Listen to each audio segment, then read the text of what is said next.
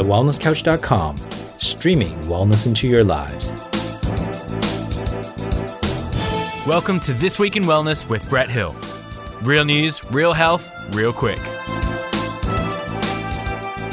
Hi, I'm Brett Hill, and this week in Wellness, a study from Johns Hopkins Medicine suggests that kids exposed to dogs prior to the age of 12 were significantly less likely, as much as 24%, to develop schizophrenia later in life.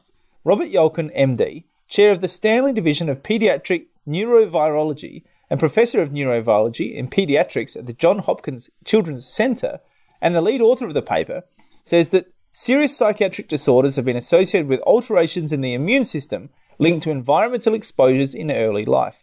And since household pets are often among the first things which children have close contact, it was logical for us to explore the possibilities of a connection between the two. There are several plausible explanations for this possible protective effect from contact with dogs. Perhaps something in the canine microbiome that gets passed on to humans and bolsters the immune system against or subdues a genetic predisposition to schizophrenia. The study looked at kids exposed to cats and dogs in their first 12 years of life and looked at their risk of developing schizophrenia or bipolar disorder later in life.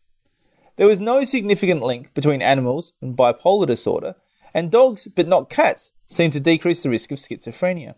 Researchers stressed that more research is needed to confirm both the links and find the mechanisms. However, previous studies have identified early life exposures to pet, cats and dogs as environmental factors that may alter immune system through various means, including allergic responses, contact with animal, bacteria and viruses, changes in the home's microbiome, and pet-induced stress reduction effects on the human brain chemistry. Yolkin went on to say the largest apparent protective effect was found for children who had a household pet dog at birth or were first exposed after birth but before the age of 3. And that a better understanding of the mechanisms underlying the associations between pet exposure and psychiatric disorders would allow us to develop appropriate prevention and treatment strategies.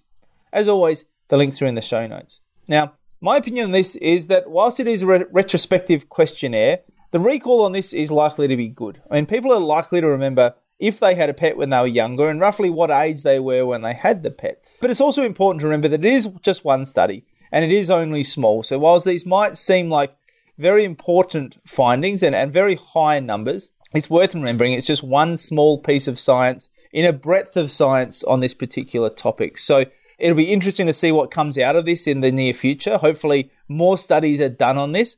Having said that, I always find it interesting when we talk about appropriate prevention and treatment strategies for something like this. I mean, it just seems like such a common sense approach and really it fits in with a wealth of other studies suggesting beneficial links, that having a connection with nature, whether it's flora or fauna, having a connection with living things and having a connection with the outside world seems to be beneficial for our health. And once again, it really does just seem to make sense that that is the case. And it also seems to me that that doesn't need to be seen as particularly a prevention or a treatment. You know, it's just something that we should be doing in order to maintain our health, not waiting until it's causing adverse health outcomes before we decide that getting exposed to nature, getting exposed to living things, getting exposed to plants and animals and the outside world might be a good idea for our bodies. So my advice is don't be so precious about the outdoors or indeed about germs. Sure, cleanliness is important, but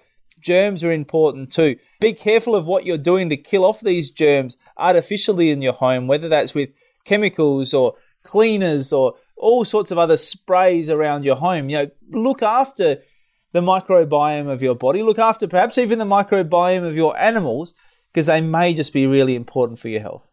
You've been listening to This Week in Wellness with Brett Hill. To continue the conversation, find us on Facebook at facebook.com/This Week in Wellness. If you like this episode, please leave us a review on iTunes. And for more information about this and other projects from me, head to drbretthill.com. This has been a production of thewellnesscouch.com. Check us out on Facebook and join in the conversation on facebook.com/thewellnesscouch. Subscribe to each show on iTunes and check us out on Twitter. The Wellness Couch, streaming wellness into your lives.